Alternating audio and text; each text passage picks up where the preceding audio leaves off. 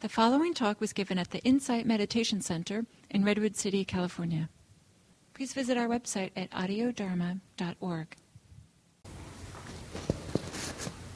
So how's the volume? That sounds high to me. Really? Okay. Was it a little low before? Okay, yes, that's what I thought. Okay.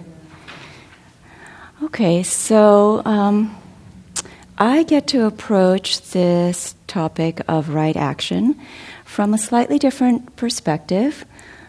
So Jim got to explain the parts of right action that include a restraining or abstaining capacity. And I guess I appreciate the way it's laid out that way because it makes it clear in a lot of ways, not to kill, not to take, which is not offered. It's pretty clear these are, certain activities that we can abstain or refrain from. But to me, right action, or skillful action, or wise action, is so much more than just not doing these harmful acts. But it is really cultivating the opposites of these. So I get to present what is the opposite of harmful actions or killing, and that would be compassion. What is the opposite of stealing or taking what is not offered, and that is generosity or contentment. And what is the opposite of sexual misconduct, and that is respect, or also sometimes framed as contentment. So as we were discussing that question, something came up for us is sometimes it feels totally appropriate and clear when not to do certain things, and very skillful to do that. But sometimes it doesn't seem like enough. Like for most of us, we're not taking other human lives, and it becomes more of this kind of subtler, more sensitive actions around animals or insects, time, energy. So we want to do a little bit more than just not do harmful acts. It feels important, or there's this capacity, I feel, that for all of us we have towards opening our minds and hearts to compassion, in the direction of compassion, or in the direction of generosity, in the direction of respect and contentment. So we also want to present these path factors not only in the things not to do, but also in the things that we're moving towards then, or shifting towards. So for some of us, we also might have noticed in the discussion, we're clearly the type that avoids suffering, or we're more clearly the type that is cultivating peace. And Jim brought up an example from Bhante Gunaratana's book that it's great if you want to plant this beautiful flower bed or garden, but it's difficult to do so when it's weed infested. So even if we're moving towards cultivating peace, there's only so much time that we can avoid the suffering or not look at all the weeds in the garden. And in the same way, it might be great for us that we can weed out the entire garden, but we're not doing much to plant that beautiful flower garden. So that was a nice example for me. And the reason we kind of, inquire or reflective about, do our actions tend to avoid suffering, or are they more motivated by cultivating peace, is not that there's anything wrong with doing it one way or the other, but it gives us a chance or opportunity to take a look at what we're not looking at. So, and there comes a time when cultivating peace is appropriate and fine, and there are times when we just can't do it, even if we want to, So, and we have to take a look at some of the suffering that's going along. And sometimes it's more skillful not to always look at the suffering that's happening, but also to add to that or balance to that the cultivation of these other faculties or capacities of the mind and heart. So I thought rather than talk more about it, I just thought we could do a silent sit. And then in there, I will just drop in some suggestions. And then we'll see what comes up when we try or think about these more positive aspects of right action. So find your comfortable seat.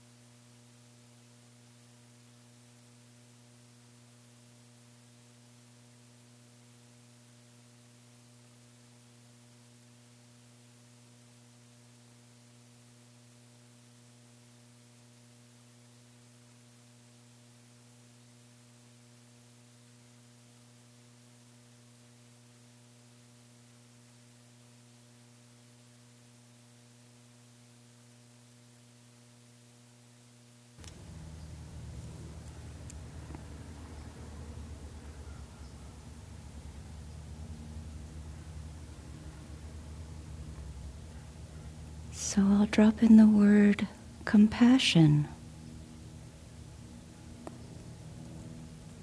And then see what happens in the mind and heart, what gets evoked in a felt sense.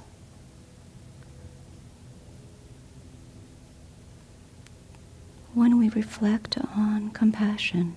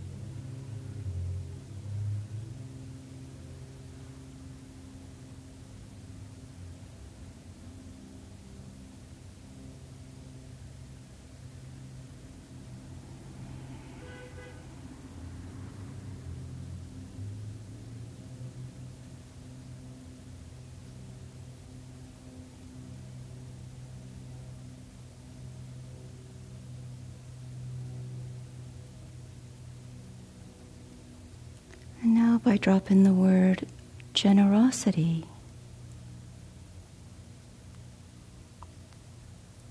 what happens in our minds and hearts? What gets evoked when we reflect on generosity?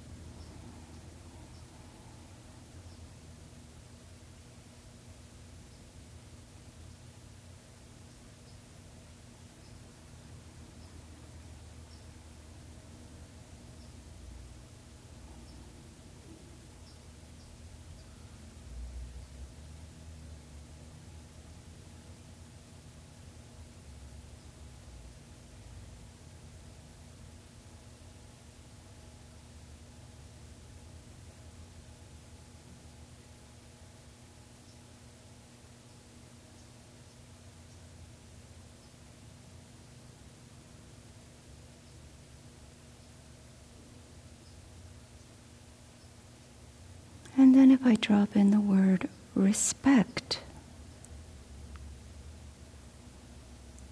what happens in the mind and heart? What gets evoked when we reflect on respect?